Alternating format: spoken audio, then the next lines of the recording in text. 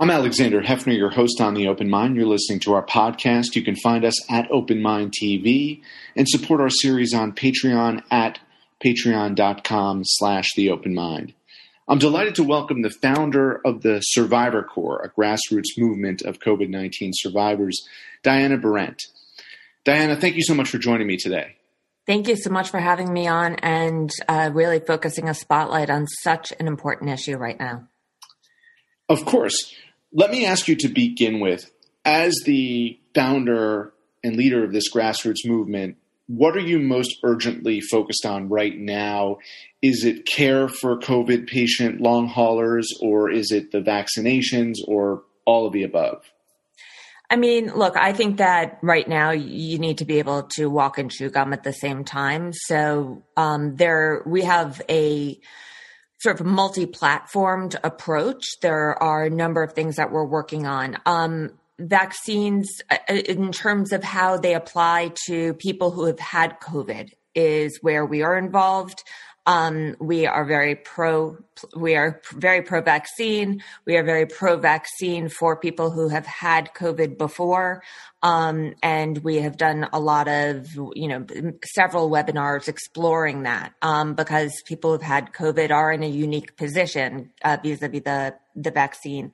But, there are loads of folks who are focused on that, and I leave that to them. I don't think that there are enough people focused on what I consider to be the shadow pandemic, these people who get COVID and do not recover. And that is what I am most focused on right now, because that will be with us and will be haunting us for many, many years, long after the virus is perfectly contained.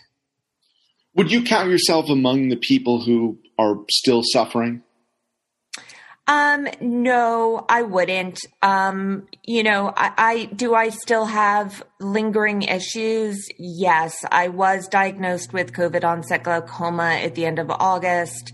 I spent 4 days in the hospital last week with a mysterious abscess in my face, in my jaw muscle that looked like no other abscess any of the doctors had ever seen. Whether or not that's COVID related is still to be determined.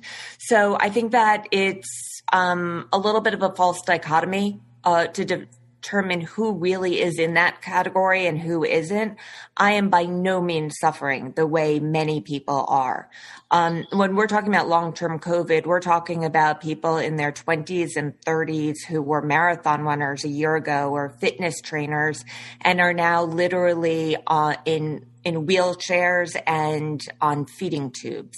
So by that standard, I'm extraordinarily lucky, but I hesitate yet to really put a sharp binary definition on who is and who isn't a long hauler, because COVID it does so much damage to your body. It can act like a ticking time bomb, and you just don't know when it's going to go off.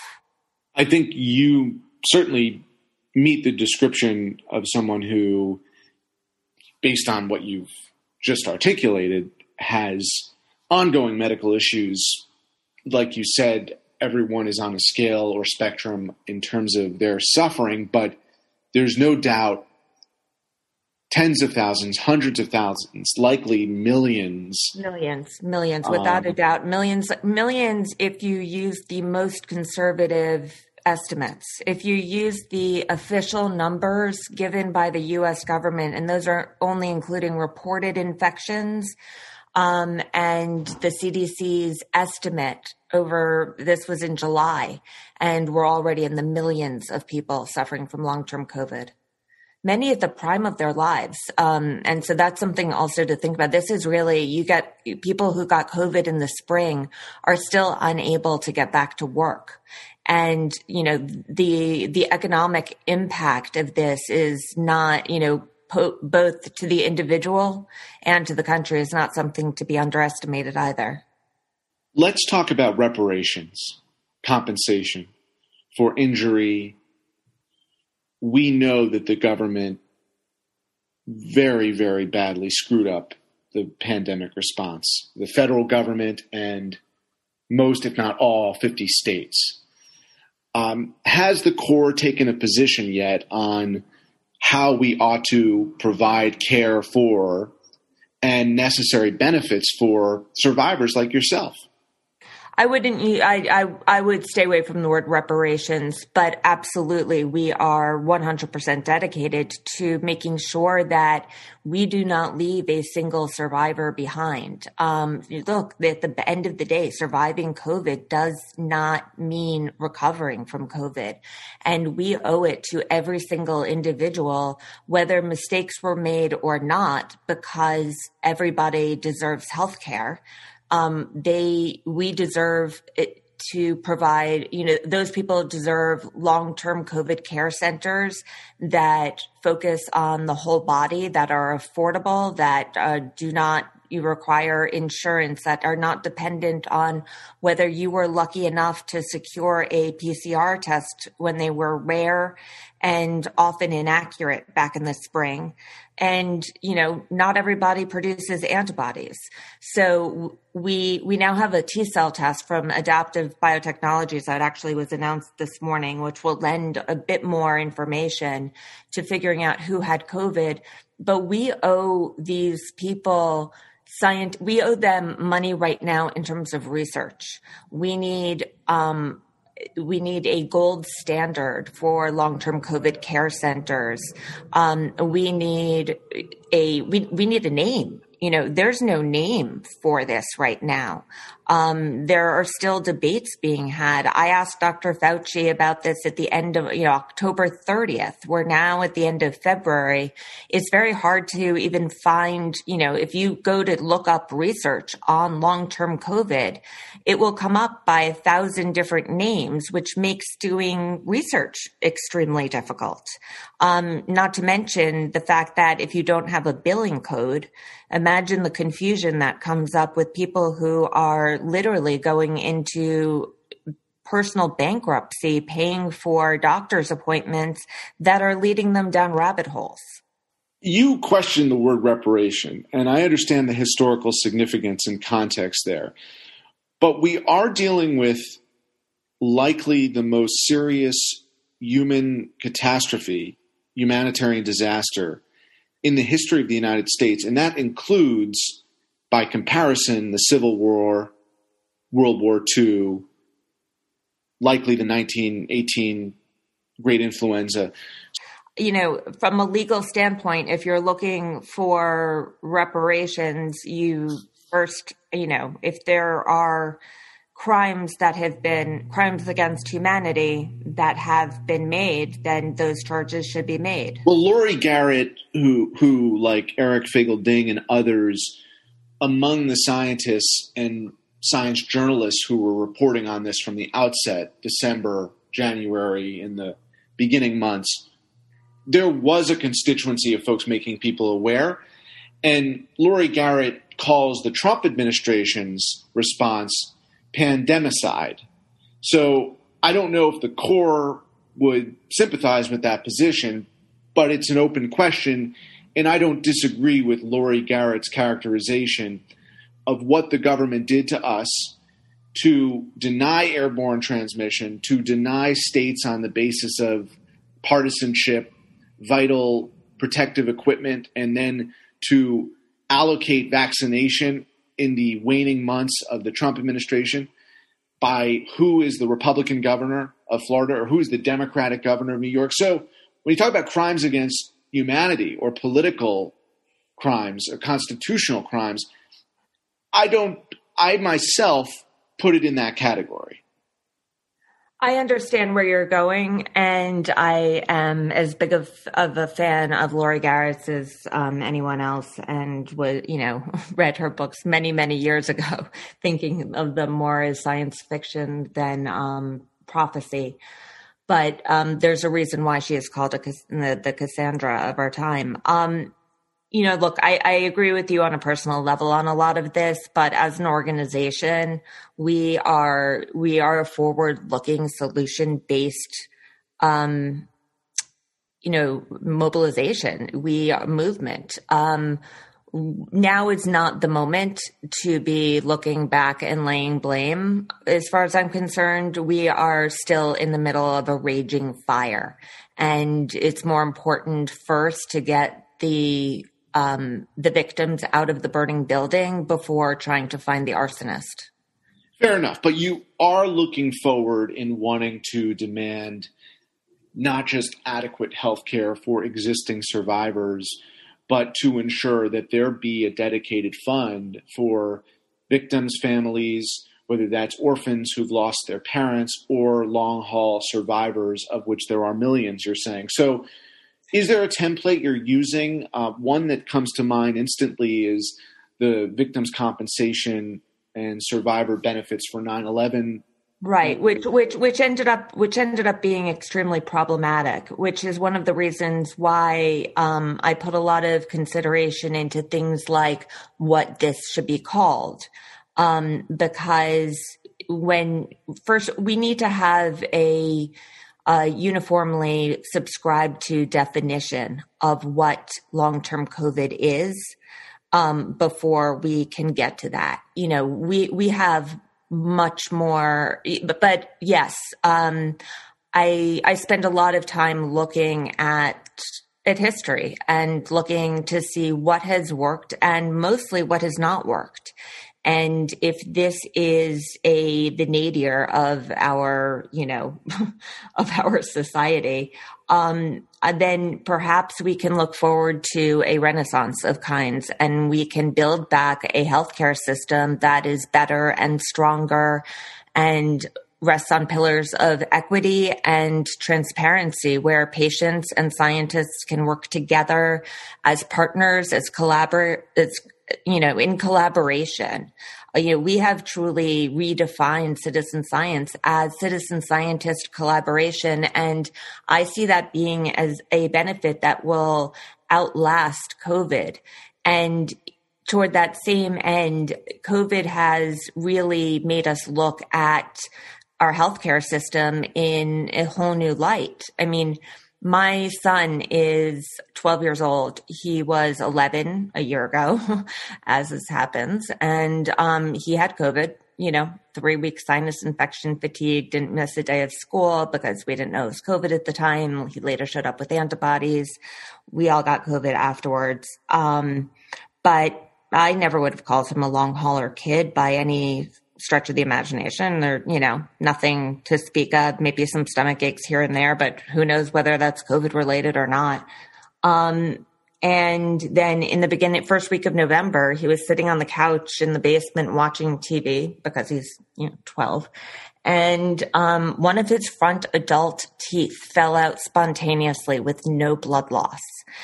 And I rushed him to the oral surgeon, who had never seen anything like it, said that it should have looked like a murder scene, and there hadn't been even a drop of blood. And I immediately went on to Survivor Corps and started crowdsourcing, and, because I didn't know whether this was COVID related or just a freak thing, because freak things also happen, and we have to be careful about not sweeping everything under, this umbrella term. It needs to be scientifically defined. And, what ended up happening was we found that dental issues are a huge part of long-term COVID. And we then did a poll of a couple thousand people and found that 28% of them had new and unusual dental issues since having COVID. And of those, half of those 28, so 14% of all of the people who were suffering from long-term COVID had teeth break, crumble, or fall out spontaneously. And now, the New York Times science section wrote up his case, and there is, presumptive vascular damage in his jaw, whether it's in the gum, the tooth, the jaw. We haven't concluded that yet. The tooth is still under, pathology, and, it's all, one medical mystery after another.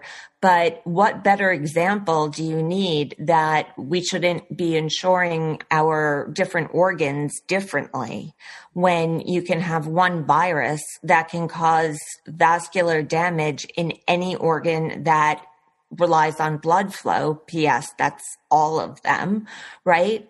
So if we know that the virus disrupts the endothelial lining of the vasculature and so can create these micro blood clots anywhere, and damage can occur anywhere in the body. I mean, that's just one of the modalities of damage, but one we're probably the most familiar with at this point in our understanding of COVID. But those sorts of realizations make you really reconsider our current healthcare state and, how it obviously needs to change. And maybe this is the point that we can enter that renaissance into a better system. We recently hosted Dr. Susan Rogers, who directs Physicians for National Health Reform. And let me just extend to you best wishes for continued recovery and resilience amid all the long haul effects for you and your family and friends. When it comes to catalyzing and mobilizing a grassroots movement to support that political change, what strategies or tactics are you employing right now? Well, I think that one difference in this case has been, unlike other patient advocacy groups, we arose out of nowhere all at once. And so the world can't help but take notice. And so we haven't had to do the banging the fists on the table to make people pay attention to us. And, that has been a blessing, that other communities have not had. And, one of my goals is that I hope at some point Survivor Corps is an umbrella organization for other patient advocacy groups as well, because we all have so much to learn from one another, and what medical advances we find from COVID will benefit, the Lyme community, folks in the fibromyalgia and some chronic fatigue, because there are so many overlapping issues. But,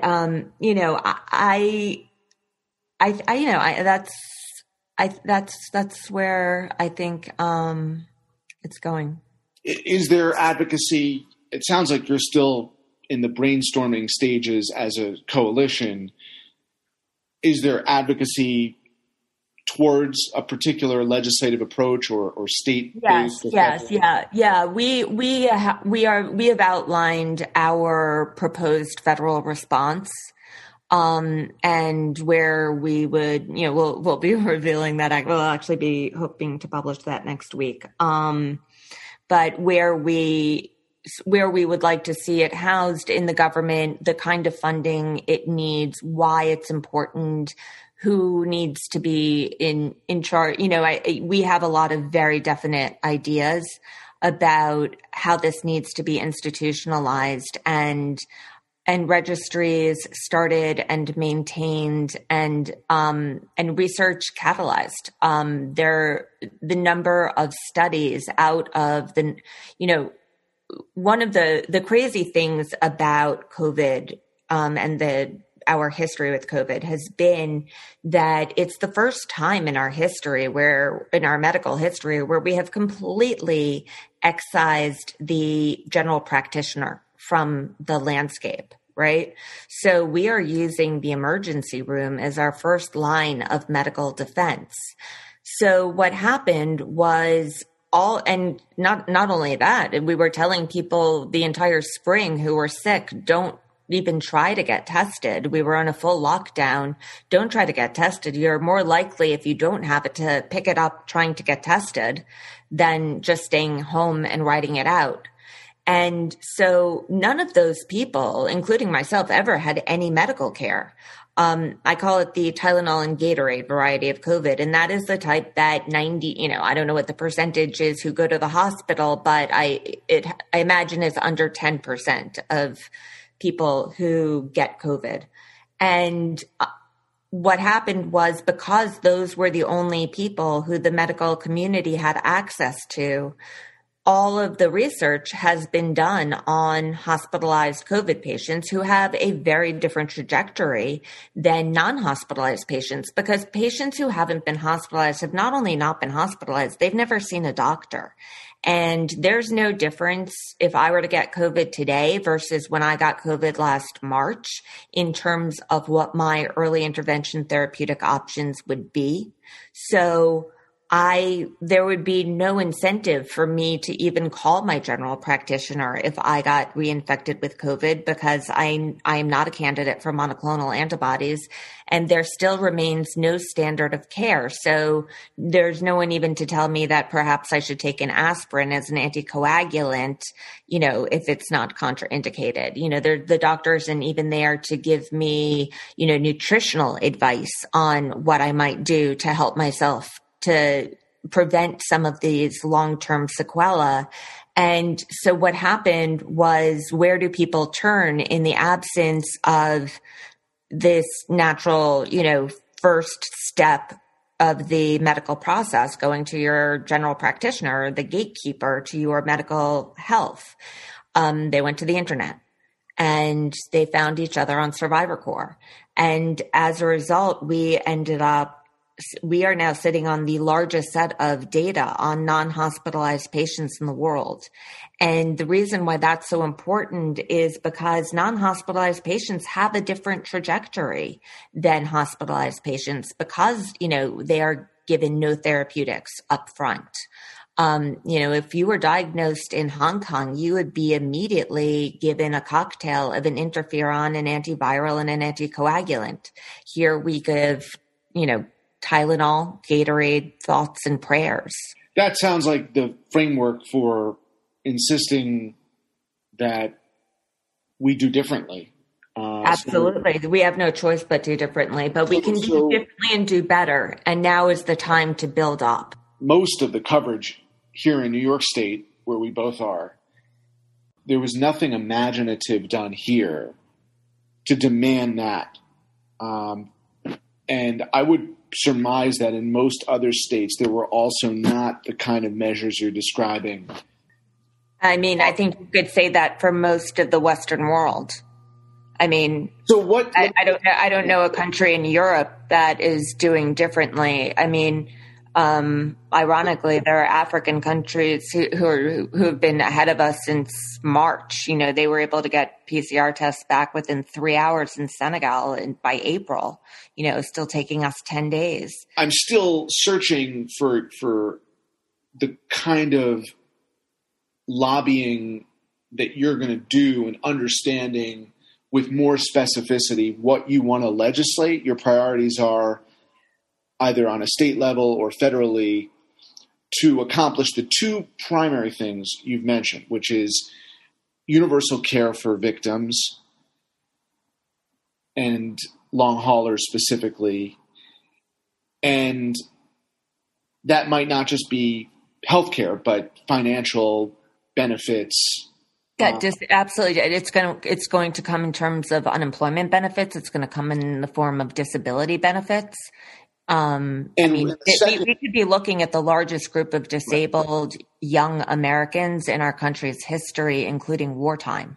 So, in the second thing that you've mentioned here is redrawing the framework for medical care. While this is a pandemic, and even as it may shift to being endemic, I would add that, yes, I think that you're correct. What I would add in is also a demand for funding for research and a coordinating body for that research that is not going to take the usual NIH decade to return results. When it comes to an alternative to the 9/11 Compensation Victims Fund, or we had this American Rescue Package that is in the penultimate stages of passage, the American Rescue Plan by President Biden, but I don't think that it addresses any one of the three things that you just described. You're right, and I think that it absolutely should. I think that it absolutely should. It needs to anticipate the tremendous economic cost that is going to be borne, as I said, both by the country and the individuals. The medical costs, and there are ways to do things more efficiently medically than we are doing. And we need to do it with the patient's benefit in mind, where the patients are true partners with the doctors and scientists, because it is only with their participation that we are going to get to the bottom of this, which means that we need an opt-in database, which was my original vision for Survivor Corps, to more expediently connect patients and researchers. I mean, that's one of the things that Survivor Corps does now. How are you going to get it done when all these states are claiming they have to be bailed out by the federal government, and then the federal government itself, of course, the Republicans specifically, are saying, we just spent $1.9 trillion on the American Rescue Plan. How are you going to accomplish it? Because there just doesn't seem to be the political will to do those really vital things that you're espousing. I don't think there's going to be a choice. I think that the numbers of people who are suffering are coming to light, and so fast and furious. And there's, and anyone. I mean, this does not discriminate. You can be young, old, male, female, it does not matter. And so celebrities are being affected, newscasters are being affected, politicians are being affected, their friends are being affected. It's something that's going to be harder and harder to deny as days go on. And I hope that once, look, we really, this administration walked in at a severe disadvantage in terms of the logistics of the vaccine distribution. And, they've been drinking out of a fire hose, with that. But we need to be able to walk and chew gum at the same time. And we need to lay the groundwork now, for what's to come. Diana, I salute you for all of your advocacy on behalf of patients and victims and their families. You're doing most important work, and I encourage our listeners to visit you at survivorcorps.com. Thank you so much for your story and your insight today, Diana. Thank you so much for having me on, and please follow me on Twitter at Diana Berrent.